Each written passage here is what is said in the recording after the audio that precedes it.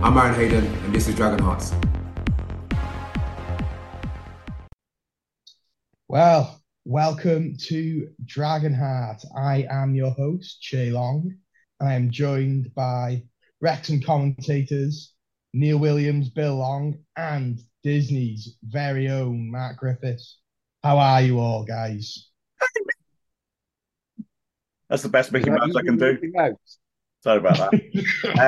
I'm in a state of my regular post-Christmas confusion because the snow has been falling, and I therefore am eager to get a snow day and a day off work, but also eager for it to clear up by the weekend so I can have football to watch. So I'm in my regular state of hypocrisy. Just quickly, lads, are you a fan of the snow? Because for me personally, as I've got older, I hate it. I hate the sludge that comes after it, and that you're always walking around with wet feet. I do work on a building site, so that's probably another reason why I don't enjoy work in the snow. No, I love it, guys. I love the snow. Hence why I go skiing. So yeah, there's a lot of snow here as well, and I struggle to get home tonight, but hence why I'm a bit late. Neil, photography, skiing, pig farming. You're a man of many talents, skills. and a Wrexham fan as well. You know, Quadruple threat. Well, I really like the snow. I don't like it when it then freezes and turns into that mad crunchy snow, because that's uncalled for. But you know, when the snow is falling and you can look out of the window in the darkness and imagine generations past looking upon such a similar tranquil wintry idyll, I like to carry out a tradition which my family has done for many generations, where I just go out and I knock on a random neighbour's door. And then when they answer, I drag them out into the garden and I rub their face in the snow just to establish dominance to the rest of the street. So yeah, I like the snow. It's how it goes down in Summerhill or wherever you live. Never lived in Summerhill. I'm a Hightown boy, born and bred. You see a dog in Hightown, it's a tourist. I see a dog in Hightown. Just a very quick one. Does anybody have any snow-based Wrexham FC stories of a game you've watched where it's been snowing? Or I've got one that well, you two would have been at this as well, probably the West Ham game in the FA Cup. Yep. That's one of my earlier memories of watching Wrexham, because I did tend to only go to the big games back then, and I had because my dad's a Brummie, I had an Aston Villa hat, and it was the only hat I actually had. So they made me turn it was like a dark blue and a dark red, so it wasn't proper claret and blue. They made me turn it inside out because they didn't want me my mum and dad didn't want me standing on the cop with, you know, like a football badge with those colours on, which would have been West Ham. rightfully so, I think. yeah. Rocky's joining us. Oh, high quality podcast interface. Oh. Well, this has been a cracking podcast so far. I remember when it's about 2006 season. It was snowing. We were playing Scunthorpe, I think, and Matt Jones scored a late winner. That's yeah. Anyway, we've got other things to talk about. We got the heroic performance of the young lads against Altrincham. We got a few things to talk about that. We're going to be talking about, do we need a sign a striker? Yeah, your thoughts on that? All our thoughts on that, and then any other bits and bobs, really. So, yeah, this is Dragonheart. Hi guys, I'm Dominic Vose, and this is Dragonheart. Well, Altrincham, it was a very interesting game, I think. But, Bill, it was a great run out for the lads who were injured and looking for game time. A great experience for youth, wasn't it, Bill? Yeah, it was perfect in a lot of ways for them. Really, for some of those lads to get a chance, and I've seen like Phil Parkinson talking about earlier in the week that he was desperate for Scott Butler to get some game time, just because he's impressed in the reserve games and in training. And Jake Bickerstaff looked fantastic against Scunthorpe, and he looked fantastic again against Altrincham. Yeah, overall, those lads have staked the claim, or at least put their names in the hat if we have a little bit of an injury crisis. Yeah, Yeah. of course. Staff I definitely put on the bench for the first team because he was, I would say, he was a class above the rest playing on against Altrincham. He's got pace. He's big lad. He's got skill. Yeah, I would put him on the bench. Maybe in case of Dolby, in some cases, give him a run out. He's going to be a promising player. Okay, but yeah, I'd have to say I agree. He looked a real talent, but at the start of the game, Mark, it was all Altrincham, wasn't it, for the first 10 minutes? And I did sit there watching it on TV thinking this could be a really, really long night. Yeah, they were very impressive, Altrincham. I must remember they're on one of the longest unbeaten runs in the division. And I thought they started very well. And we looked like what we were, a team that doesn't tend to play together regularly. And they were sort of feeling their way into the game. And it could have gone away for us, I thought, in our first, 20 minutes, I would say, really. I thought that they were dominant. We rode our luck a bit. There was some good defending on occasions, and there was some poor finishing on occasions. So, yeah, it was not pretty from our point of view, but, that's part of football, isn't it? Sometimes when you start badly, can you recover from it? Can you get through that bad spell without getting too badly damaged and the game going completely out of your reach? And we achieved that.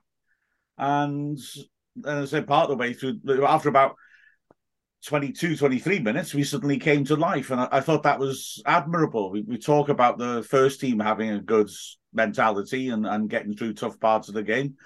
Well, that was good because they could have folded then. But instead, we dug in and they showed what they were made of.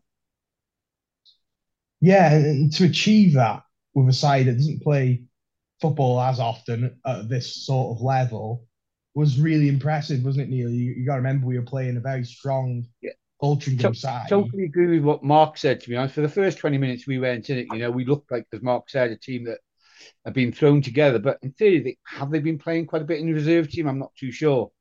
And then, as Mark said, after 20-odd minutes, they just came to life and they seemed to gel. They seemed to know where each other was. And the passes seemed to start sticking, we were lucky to only go 1-0 down. Leighton made a few good saves, a few blocks, and poor finishing by Altrincham. It could have run away in the first 20-odd minutes. But no, Wrexham dug in, picked up the game and played far, far better for, a good period of the rest of the first half. And I would say maybe the first 20 minutes of the second half. And we looked comfortable, 2-1.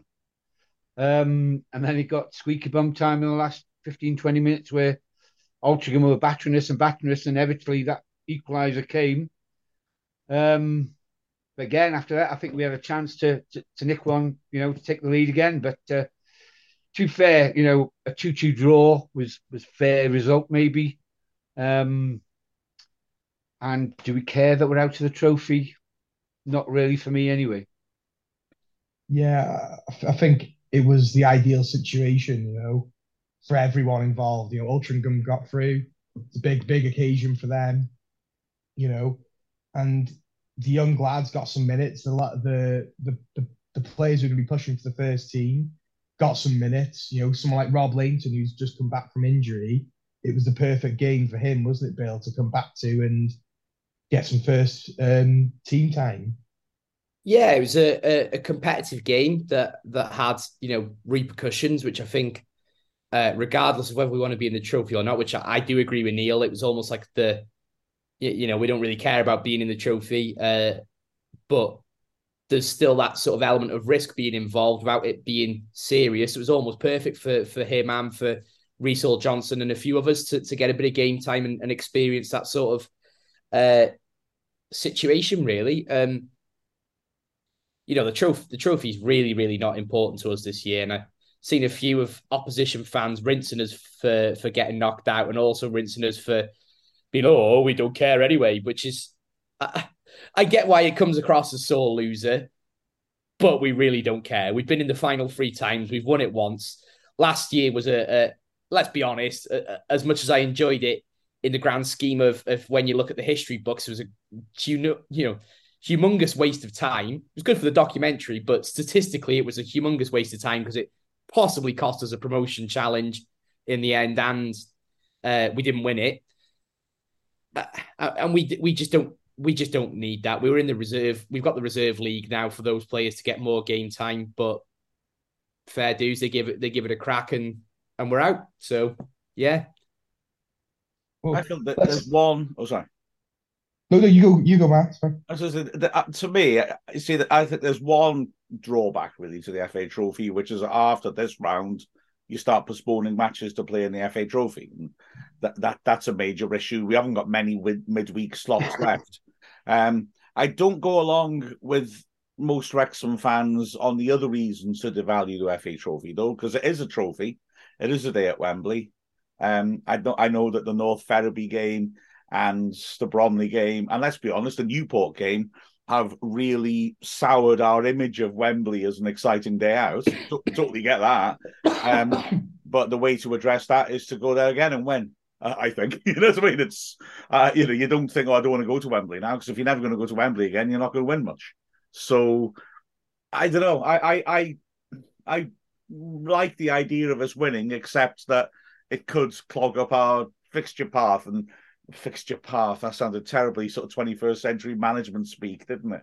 Yeah, we're going to have a fixture path to our ultimate synergy. But the fact that Notts County have gone out and Chesterfield have gone out means they don't have that issue. Maybe it's good that we don't as well. But I always feel a little bit sad when we lose a game, even if we didn't lose it.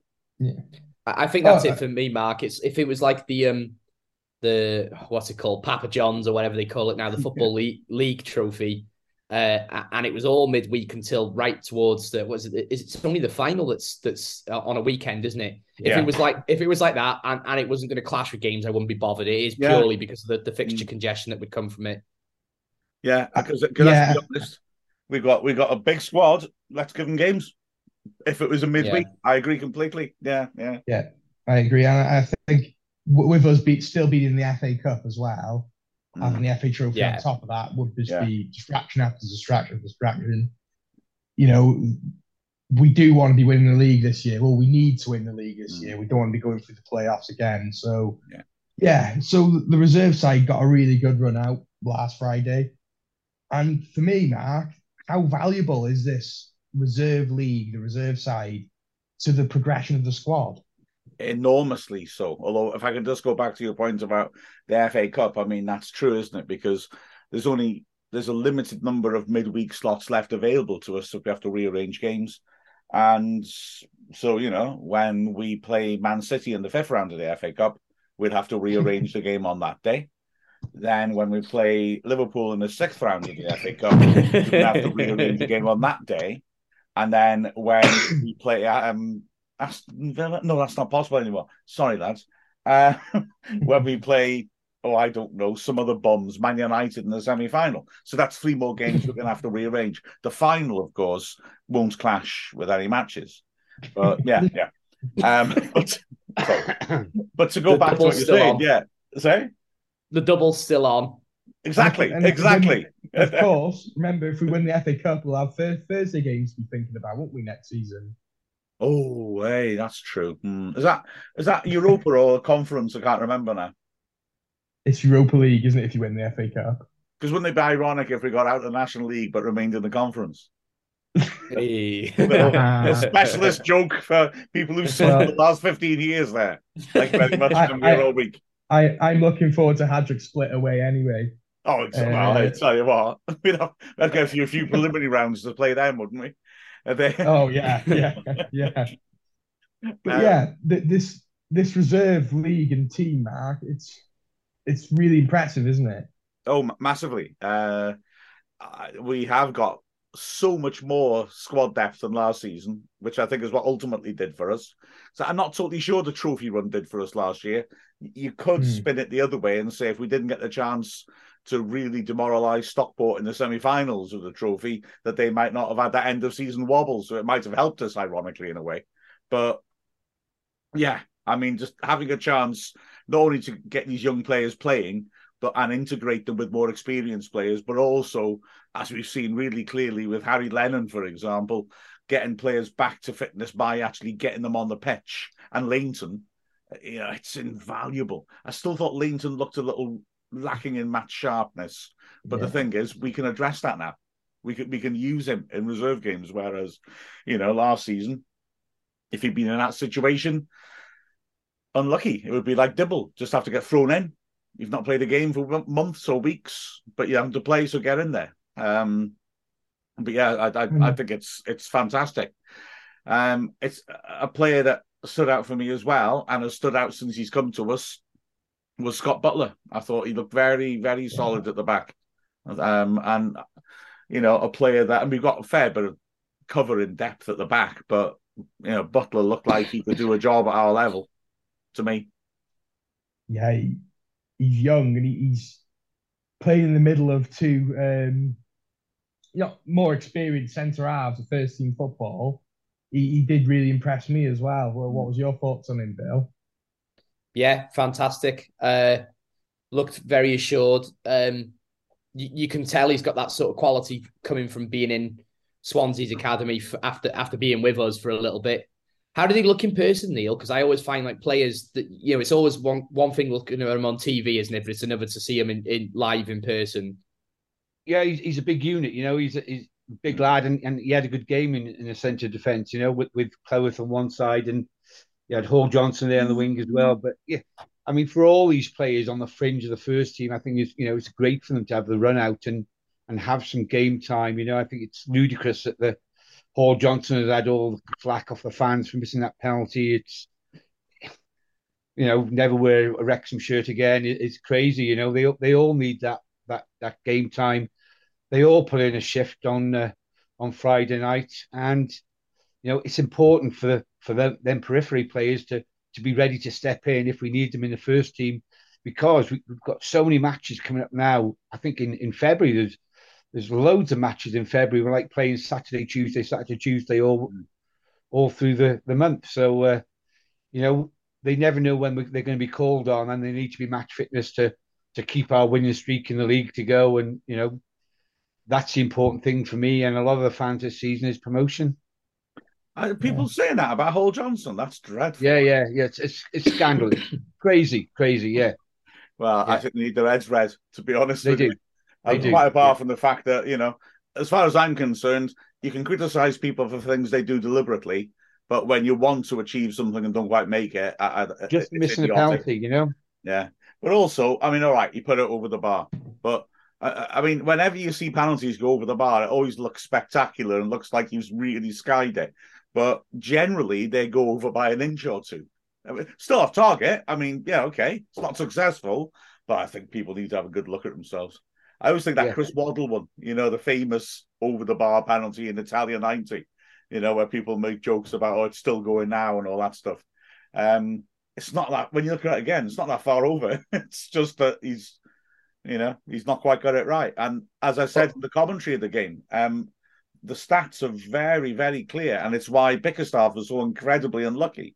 If you put your penalty in the top 50% of the goal, the statistics are something crazy like 96% chance it's a goal, because the keeper, it's difficult to dive high in those situations. So, firstly, what a save by Oliver Byrne from Bickerstaff. And I think that was the decisive moment, because let's not forget, Altrincham put a penalty over the bar as well. The decisive moment was a moment of brilliance by their goalkeeper, not either of our players missing anything. And secondly, what is Hall Johnson trying to do? Take the unsavable penalty. We love it when it works. And we say, oh, well done, mate. Wow, you're cool.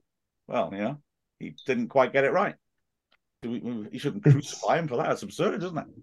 I know, it's crazy. Absolutely crazy. It's not the end. It's not the end of the world, dropping out the FA Trophy. It's not. Some Wrexham fans just can't take losing at the moment, can they? At all, But yeah, I got a quick question now for all of you guys. I don't know who wants to ask first. I was listening to the Ben Foster podcast the other day, and he was talking about how valuable it was to not play youth games for Stoke, and to go out on loan to the non-league teams and to us Wrexham, playing in front of crowds who were, giving them abuse and what have you, or was invaluable experience. So you look at someone like Butler or Bickerstaff, maybe not this season, but maybe in the summer, would you look to maybe offload them to a National League North side or a National League side if we get promoted to get that valuable experience of playing in front of a proper crowd? It's a good For me, question. no, sorry, go on. No, go on, Neil. I'll just say it's a good question. It's a tough one. Yeah, I would say for me, no. I think those two would be on the periphery, have been on the bench. We've only got three out and out strikers at the moment. If one of them get injured, Bickerstaff would be on the bench. But I was talking more beyond this season, so say going into next season. I think they're good enough quality players though to be playing in our first team now. But yeah, okay. I would loan out, some of the younger squad to go out on loan to get first team football in the non-league in the National League, just so they get match experience. But I would agree with you. Send them out on loan, but I think that 2 or 3 really good quality ones in that reserve team, knocking on the door of the first team. I'd say no. Keep at the club in case we have suspensions, major injuries, or whatever. Weirdly, I actually think if we stay in the National League, you put them out on loan. And if we go to the Football League, we keep them. And I there's a bit of thought process behind it, right? The bench is increased to 7 from 5 if you go up. So in League 2, you can have 7 players on the bench. And they're more likely to be able to sit on the bench. And if we're cruising to a 3-0 against somebody, they can come on and get a bit of experience. Whereas if we stay in the National League, you've got Cleworth ahead of Butler, probably, unless Butler goes on a real tear. And you've got Dalby ahead of Bickerstaff. And even if one of Palmer or Mullin went because we stayed in the National League, you'd imagine we'd go and spend a bit of money and get another top quality striker to replace them. So I think if we go up, they've got a bit more of an opportunity to be involved in that squad on a match day. That is such a fascinating twist on it. I think you got a real point there, because they're stuck in that classic situation because we've got money. That if we need another striker, that, for example, or a centre back, the temptation's got to be to spend some money and bring a very good player in.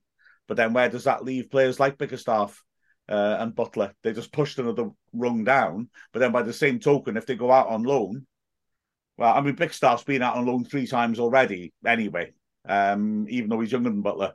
So, I don't know. It's, if you go out on loan, you're right down the bottom of the pecking order then, aren't you? You can't play that season, that half season, and then other people might get the chance to step in ahead of you.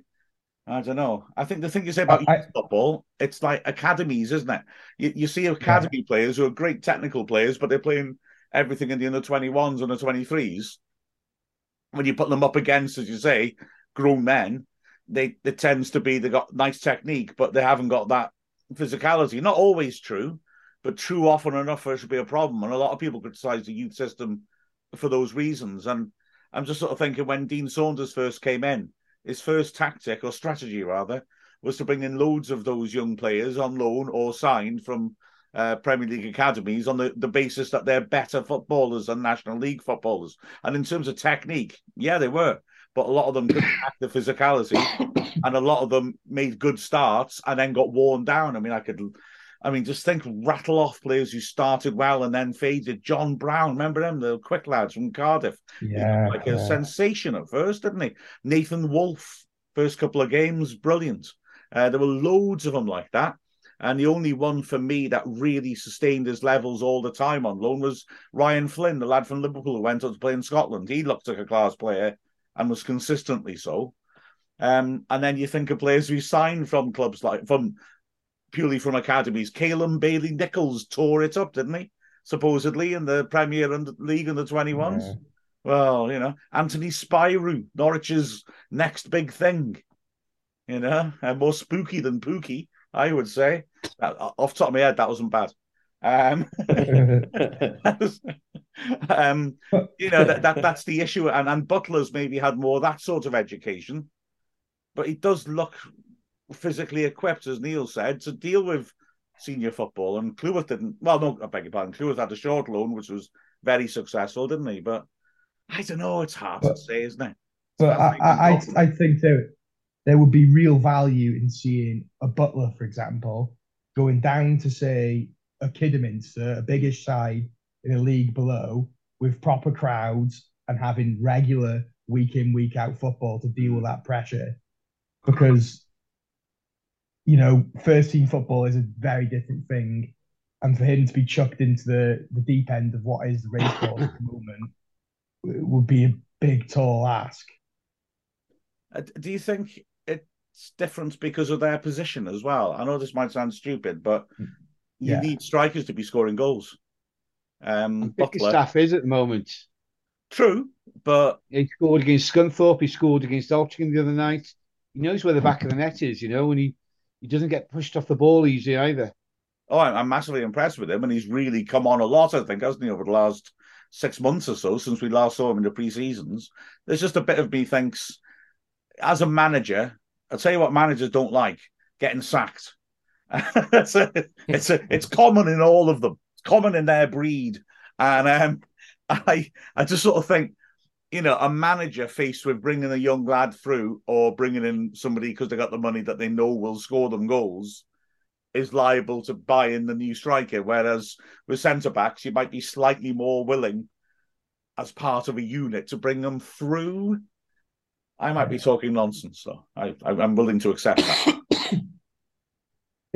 It's a fascinating question, though, isn't it? There's pros and cons to either situation, isn't there, really? But that'd be my personal preference to see, especially Butler. As you said, Bickerstaff has been out on loans. It'd be interesting to see Butler go to a big side in the National League North. So I've got another question for you all, guys. It's been bounding around a lot on Twitter, a lot on social media. Do you think we need another striker? Do you think we need to sign another striker? Shall we chat about it after the break? Yeah, should we do the break first then? We'll be talking about that after the break. I'm just looking at how long's left and thinking, eek! Sorry. How long have we got left? 1 minute 45. I'm Harry Lennon, and this is Dragon Heart. Do we need another striker? It seems to be the topic of question all over Twitter a lot. But so, Bill, I'll let you go first. What's your thoughts on it? Need, no. Want, yes. I know that's a really sort of wishy-washy answer, but I'd love us to go and get someone really pacey who can change the game, when they've faced Mullen and Palmer or Dalby for 90-odd minutes. You get into that last 10 if you need an equaliser or you need a goal to go in. Someone with a bit of pace, someone who can come and be that catalyst. Or maybe someone who's close to that Mullen style, because I think when you play Dalby and Palmer together, it doesn't maybe quite work just because they're quite similar players. I mean, I'd actually quite like to see them play together, because the brief times they have, it's been a bit hit and miss, and maybe if they had a run together, it'd be a bit different. But I don't think we need one, though. I think if someone put a gun to your head and said, do Wrexham need a striker? We don't need one, because I think Jake Bickerstaff can come in a pinch, but it would be the one position really that I think I'd like us to go and get some backup in. Neil? I would go along the same lines with Bill, because I think Bickerstaff is ready to go and step into maybe Palmer's boots or Derby or Mullen's boots. I'd like to see him have a game with Mullen on the pitch and see what happens there. But yeah, as I say, everybody's after saying we need a new striker. But for me, to upset the apple cart and bring somebody in, maybe on more wages or whatever, and then they've got to learn the team, where obviously Bickerstaff is playing week in, week out, or training with them. New players got to come in and learn how we play. And so for me personally, I'd say no. Maybe a midfielder might be more important. I think, yes, we need to bring another striker in, but I have to admit that my view of this has changed a little not enough for me to change my mind. I still think we should bring in a striker. But the last week and a half have made me ponder it a bit more deeply. But Dalby's had one hell of a week, didn't he? I mean, he started against Coventry. He did really well, goal and an assist, ran himself into the ground. He was brilliant. Then he came off the bench against Bromley, and it wasn't for long, but he made a difference, didn't he? He was really lively and creative, and I thought he looked great. And I also felt that there was a frisson of excitement in the crowd when he was doing certain things. The fans at the tech end were really enjoying him.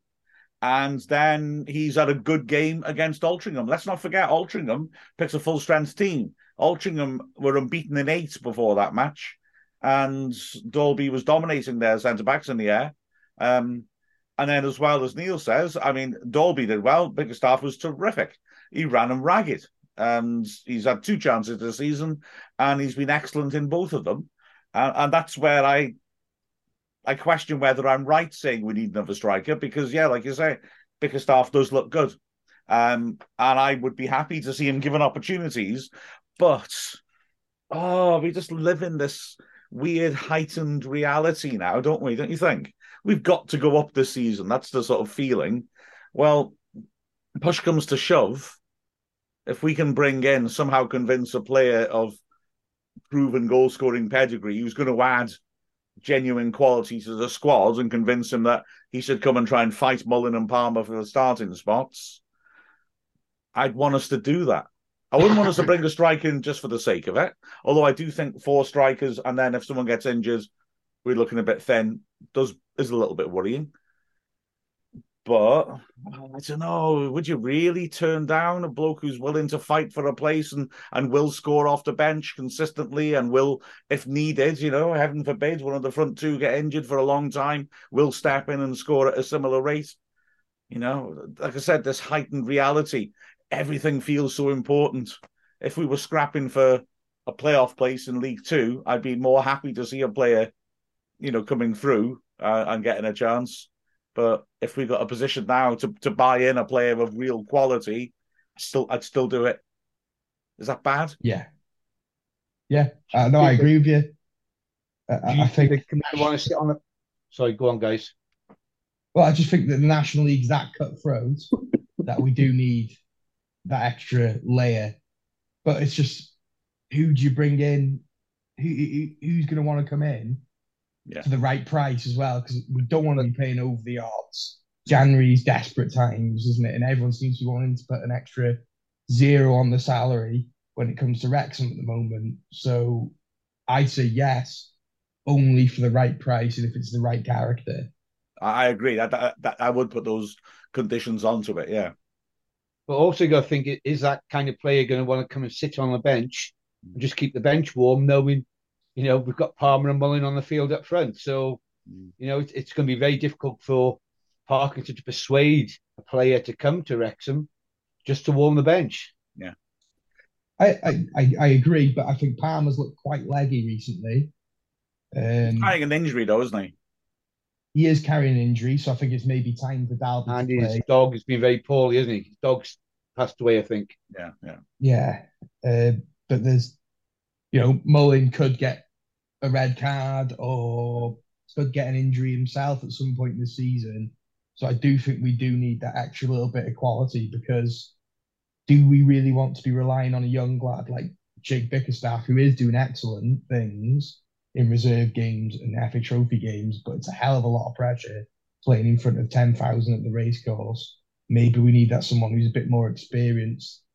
We tried early on the season with Elliot Lee playing up front. Sorry, go on. We tried Elliot Lee up front early on the season. That didn't quite work. So I think everyone was thinking he would be the backup striker. But yeah, I think it has to be someone who's right for all parties, not is coming in for the right reasons. Is there any other positions you'd think about signing as well? Not particularly. The only area that gives me a little bit of concern is left wing back, not because I don't like the players who play at left wing back, but because they keep picking up injuries. Mendy, I think, is a class act, but he's had an injury, he's come back, he's broken down again. McFadden is a very good player. He's injured at the moment. Hopefully, he'll be fit for the Maidstone game. To be fair, you can't blame McFadden for getting done by a Bromley player who should have been sent off. But that bothers me a little bit. McFadden, since he's come to us, has been pretty good avoiding injuries, but did have a record before he came to us of getting injured. So that makes me just look a little bit and think, okay, do we need someone who can cover there? But I don't know. With McAlinden's been doing a pretty good job at left wing back. Would you want him to be regularly there, though? He played. I like McAlinden, but defending's not really his thing, is it? Yeah, I agree, but he played a lot of crucial games last season. True. Yeah. He played quite well. I don't think it's a priority, but I'd rather have extra cover there, unless Bryce Hosanna's very close to coming back. Well, that's true. They were set that. Oh gosh, well, there's a thing, isn't it? You're quite right. Theoretically, we could have 4 left wing backs as well because Hosanna can play there, and Parkinson was saying that he's close to coming back. But he also said a 4th player who could, that's a posh player at left wing back, Jordan Davis, is close to coming back. But now we're hearing that he came back to training and had another knock and is out for a couple of months. Although I'm not sure how much of that is actually confirmed by anybody. So take it with a pinch of salt. But Parkinson said both he and Hosanna were close to coming back. So then you don't really need to sign a left wing back then, really, because Hosanna can play either side, can't he? No, but I filled 3 minutes of the show, and I think that's essentially what I made.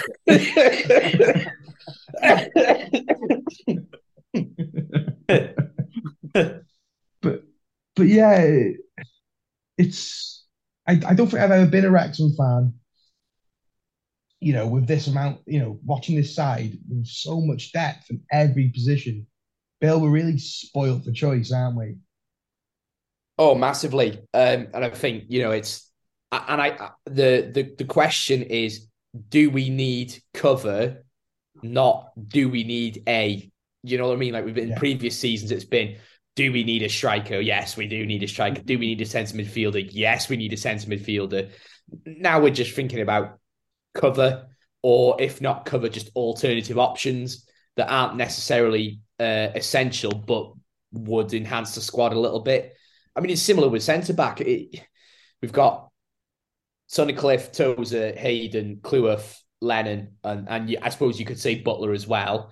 But Butler's got that same thing that we've got with Bickerstaff of, if we did have a bit of an injury crisis, do you want to rely on Butler for the last quarter of the season or whatever it would be? So maybe centre back is a position. Would you look at centre back? No, I wouldn't be in a rush for it, but I'm not necessarily in a rush for a striker either. I think that you could shop now in January when all the Football League clubs are looking to offload their troublemakers or their high-paid players who they don't want sitting on their bench anymore, or people that just have ambitions to sort of move on and make a bit more money. Because let's be realistic, anybody who's coming from the Football League to us will say it's a fantastic project, but money is definitely on their mind when they come down. It's just a simple fact of life, So it's like a weird. This window is a really weird one for us to shop in.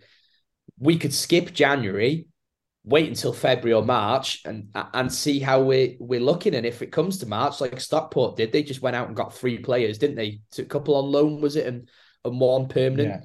Yeah. And that little bit of extra energy at that point in the season just give them that extra push to take over us, because we really did look leggy at the back end of last season. So and I think this is why this year I'm a lot more confident in us as a squad compared to what I was like last season, because I think last season Stockport were at the second year of their project. They had a proper squad built over 2 seasons with a lot more depth than what we had, hence why they went up in the end, because they were the second year of their project. We are now at our second year. We have a real depth now. And I don't think the likes of Notts County and the likes of Chesterfield can really, Notts County can have arguably as good, if not a better starting 11 than us. But our depth throughout a whole season it's not a sprint, it's a marathon, isn't it? It's going to really serve us for the end of the season. It's going to be exciting. Now, here's a question for all three of you. If you could bring back a striker from previous Wrexham sides, no matter when, and it can't be just, I don't know, Dixon McNeil. It's got to be someone who would fit the role, if you know what I mean. So someone who's good off the bench or a different type of striker. Who would you pick? I'll go first as you wait. I'd pick Hector Sam because he's fast. He's a different type of striker to what we have. Scored a lot of goals off the bench. Lee Jones would fit into that category as well, of course. He scored a lot of goals off the bench, a good impact player coming on. How about as a slightly left field call, because he didn't come off the bench for us, but in this situation, a player like Matt Derbyshire. Good quality. He was a good player. Finisher fast. Of course, the problem would be that in reality, he'd want to come to a player of his quality would want to come to us as first choice striker. But then that leaves us with the question, what is the whole point of having cover? I think maybe I'm being a bit unfair saying I want another striker, because the whole point of a cover player is they're not quite as good as the players in the team. How do you cover for Mullin? If you cover for Mullin by bringing in another striker and of his quality, well, that bloke plays as well. So, by definition, cover strikers aren't the ones in the first team. I think I've got potentially the perfect suggestion then. He knows the league, actually went up as part of a front four that involved him being rotated. Andy Mangan. Oh, that's a good when I on a personal level, maybe not every Wrexham fan's favourite with him going to Fleetwood, but he played second fiddle to Vardy. Was also, in a rotation of about 3 or 4 strikers that they had that were really good. And as much as he left under a bit of a dark cloud at Wrexham, he was quality, to be fair to him. Yeah. That's a good call. Neil? Didn't he come back to Wrexham, though, Andy Mangan, and it didn't work out for him? No. I can't remember. No. So I got mixed up. I was going to say Gary Bennett, and I thought a bit more about it, and then I thought Stevie Buxton, which we spoke about a few weeks ago. Yeah. Coming off the bench, and a little terrier, will snap on the heels of their defence, and he was quick, and he was only a little lad, and he'd have been my player to come in. I was completely clueless about him until you two educated me, so I'm saying like I know, but yeah, Steve Buxton was the ultimate angry wasp trapped in an upturned beer glass in a substitute, just buzzing around, desperate to hurt somebody or score. He was great. He was great fun. He had a real edge about him, didn't he, Neil? He certainly did, and he was no bigger than a midge, was he? He was a small little lad, but he had some pace and some tenacity. That's it, a pace and tenacity. That's exactly it. It's exactly what he had. I like that. I like that call. I think that's good. He'd certainly wind centre-backs up. You could imagine National League centre-backs getting in, coming on. They're tiring a bit. It's 20 minutes left, and he would really be getting at them. He would really upset them. There'd be a couple of angry red cards for the other side over the course of a season, I reckon. He'd probably get a couple as well, to be fair. We've all gone for a bit of a wild card pick, haven't we, rather than your basic picks, a lot of people would say, like Lee Trundle or Andy Morrell, but they are the obvious picks, aren't they? They would be the ones coming off the bench. They would be happy to be on the bench at all, would they? No. So Carl Connolly would be another one. Juan Ugarte, he's quick. Juan Ugarte, quick players coming on against tiring defenders, really. Yeah. And that's good playing away as well. Andy Morrell in his second stint actually possibly fills what I said about Mangan, in that he used to be able to come up, was quite happy to play on the bench when he was player manager, wasn't he? So maybe perfectly fills that role. Oh, I've got a good one. Cizovic. Yeah. He would have been good. A lot of pace to come on to change the game. I think that's what we look. That's what we want. A pacey striker who would knacker out big clogging National League defenders. How about the young Chris Armstrong when he was a young lad with us? Very, very fast. Really Very fast. good player. Yeah, cracking player. He used to come on as a sub and terrify teams. And he didn't have end product at first, but Flynn kept working with him, and eventually, you could a bit like Bickerstaff. He started looking a lot more rounded, and got the move pretty quickly up to divisions. But he was very fast, wasn't he, Neil? He was fast and strong and got into great attacking positions. And even though it became a bit of a thing that for a long time he hadn't scored that first goal, you always felt, yeah, but he will. And once he starts scoring, he'll be all right, because he just keeps getting in these great positions with his pace and his strength. Yeah, definitely so. He was a classy player. As you say, he took a while to get going, but then he was consistently a good goal scorer for us. So yeah. And as a target, Neil Roberts would have been a good one as well. Yeah, anyway, sorry. Good for holding the ball. Again, if you got a quick lad coming on and him holding the ball up, or if we're winning and you bring him on, really valuable, I would say. In terms of holding the ball up as well, I just thought of someone, I've forgotten who it was. Oh well. Never mind. I'll come back. Oh no. Andy Priest, that's who it was. I always thought Andy Priest was terribly underrated. And my dad and I used to get quite narked at the way that, big striker, good touch on him as well. He was much more than just a target man, but he was big and he could handle himself in the air.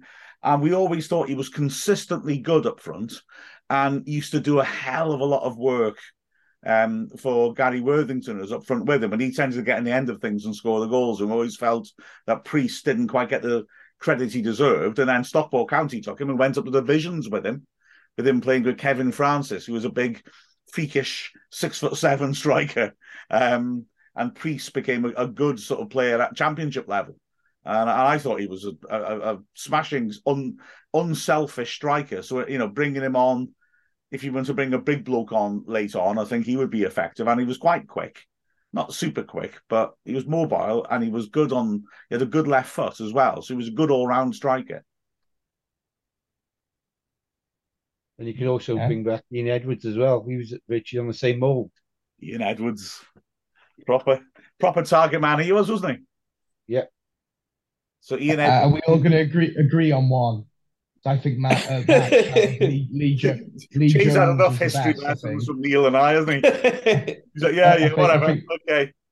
It's starting to become Jones a good shout. So it was starting to become just a let's name strikers we like sort of a section, wasn't it? all right then, pal. All right then. For one of my bedtime stories. Uncle Griff's bedtime stories. John Paskin, in the 92-93 season, Neil, back me up here, it was very much super sub. You had Watkin and Bennett, and they were great. And then you had Paskin in reserve, and he was really, really good at coming off the bench and having impacts. He was known as Super Johnny Paskin. Yeah. He was again, big bloke, must have been about 6'2", something like that, but was quick and just had those attributes to come off the bench. But then Bennett gets injured halfway through the season, and I remember there was all sorts of doom and gloom, people saying he's going to be out for like months. And everyone was horrified, not least because we were playing one of our promotion rivals, Barnet, away. And we've been in excellent form. We went to Barnet, Paskin's playing up front, and it's what I was saying before. You cover a good cover player, but does that make them a good player to start if your main man's injured? And Paskin played up front, didn't play very well, really. To be fair, the whole team didn't play well. We lost 3-1. And then miraculously, Bennett was back the next match, which I could never understand, but we were all relieved. You know what I mean? It's players are good cover players, good off the bench, good for the odd game in the team. But if you get a long-term injury, maybe you have to really look then for someone you can buy. And that's the worry this season. If one of Ollie Palmer or Mullin get a long-term injury, then we will be kicking ourselves if we haven't signed someone this window. Dalby on instead of Palmer. As you say, he did a cracking job of commentary. He was fantastic. Yeah. Oh no, I agree. But if it's Mullin who gets injured, then as much as Dalby and Palmer are good, they're two target men up front, aren't they? I know they're different style target men, but I haven't really seen I can't really see that working as effective, in my opinion. Here's another little twist to buzz on it. What if we have to do what we did against Bromley and go super attacking? So we bring off a centre back and bring on a striker, and you've got two strikers. You've got Dolby and Palmer up front, and Mullen just off them. What do we need another striker in that situation so that if we feel like but one of those players hasn't played very well, we can also just do a like for like swap, this mythical new super striker for Mullen. We will all see by the end of the month, won't we? Well, no, because we've got no transfer windows. Sorry? We got no transfer window, have we? So we can bring players. Right. So, yeah. But apart from that, that was a beautiful way to round the segment off, wasn't it? Yeah, exactly. I liked it. I liked it a lot. After this, we're going to be talking about how crucial the next 2 weeks are going to be.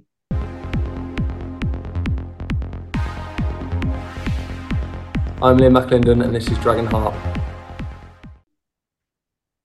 Well, 2 vital weeks in the National League title race, and I think with us having Maidstone on Saturday, there's another game that Wrexham fans will definitely be tuning into right after the Wrexham game, and that's the Notts County Chesterfield game, which I think we'll all be keeping our eye on. But Mark, it's a vital 2 weeks, isn't it, in this title race? Oh, I think the next Saturday going through to the Saturday after is massive, even though we don't play the Saturday after. We've got 2 games in that time, and they're both away, but they are both against teams in the bottom 4. I'm not taking anything for granted, but if we're going to try and win the league in a season where both sides are really hardly dropping points, we need to get 6 points out of those matches. We've already beaten them at home, and we need to do it away.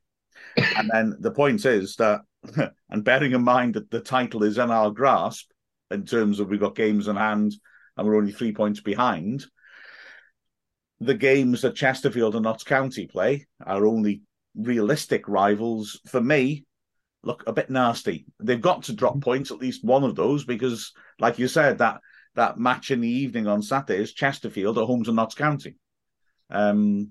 So there's going to be points dropped there by one or both of them. Then the next Saturday, Notts County are away to Solihull. Now, I know we played really well against Solihull, but they're a good team. And they've just taken Tom Whelan, who I think is a good midfielder, on loan from Chesterfield. And he's a decent signing, I think, to replace Storer. Because Storer's dropped down in divisions now, hasn't he? He's left them. Gone to Nuneaton, isn't he? Yeah.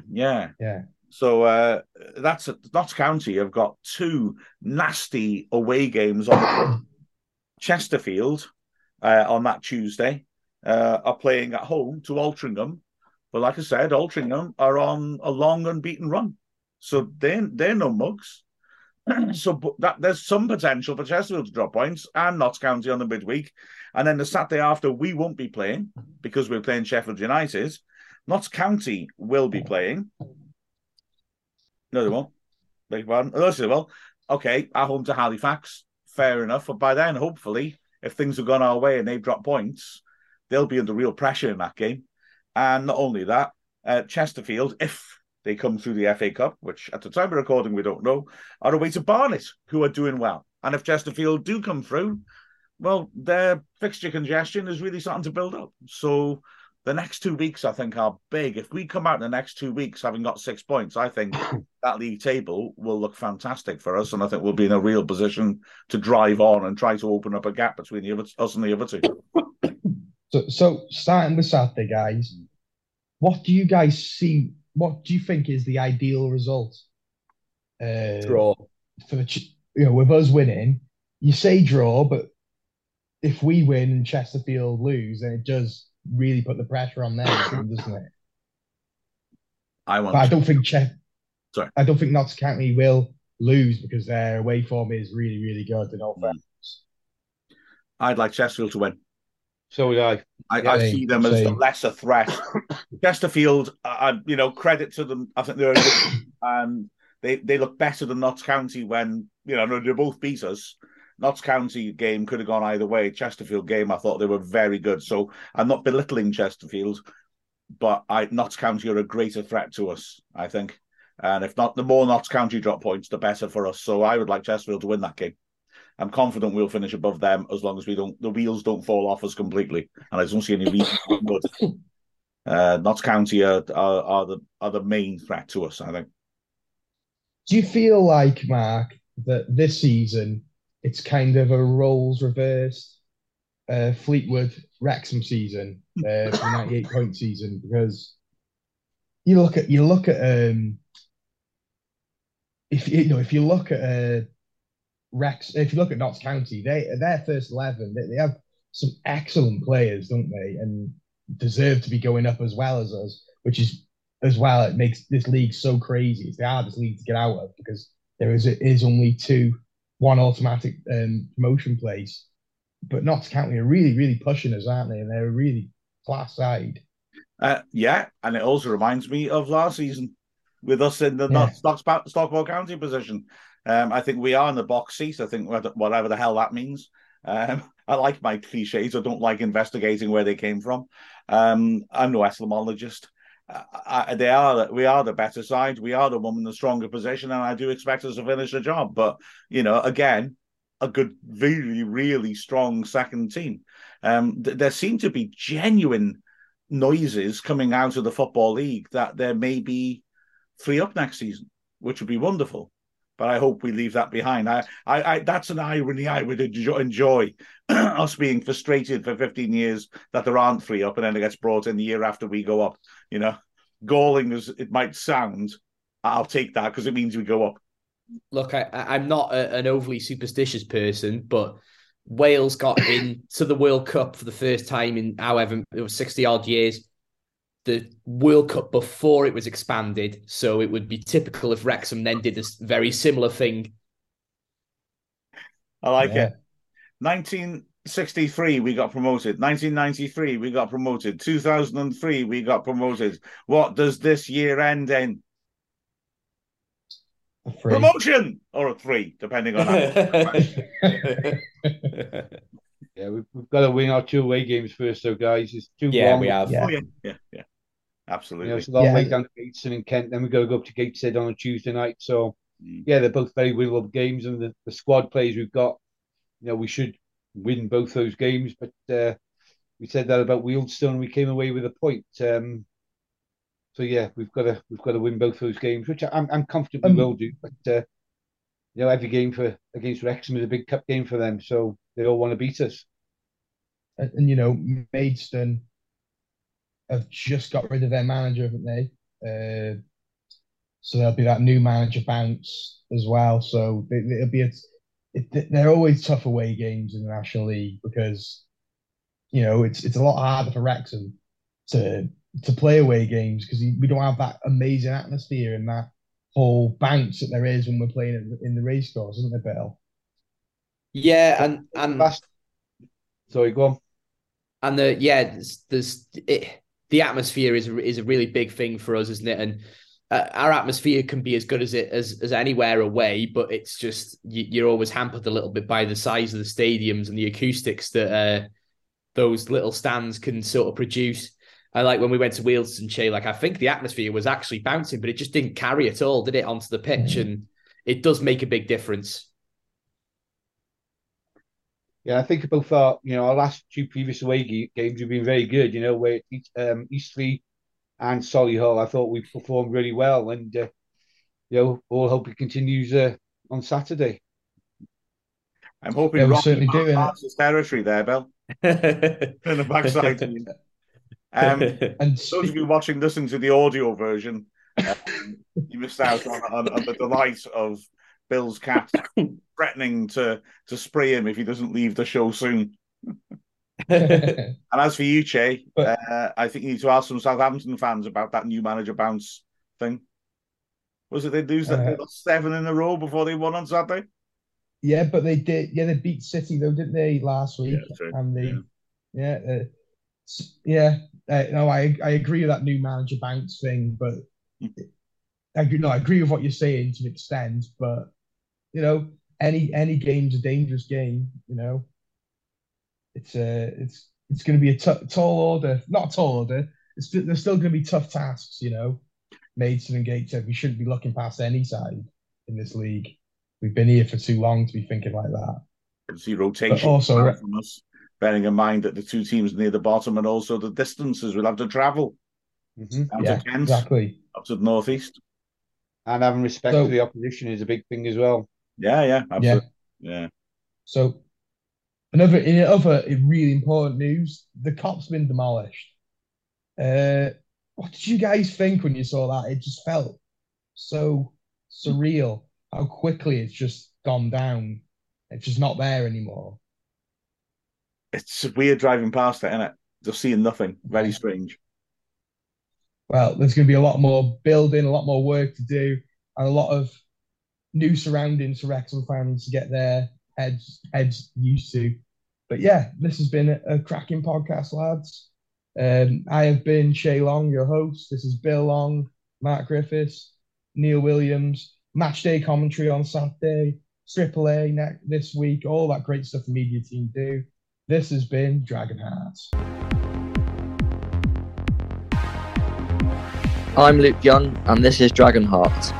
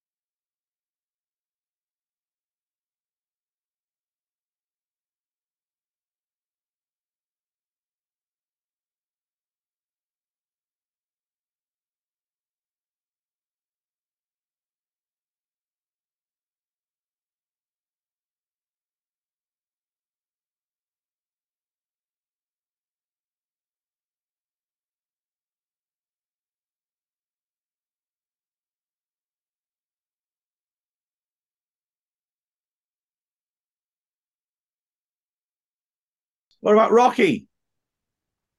And Rocky. Yeah.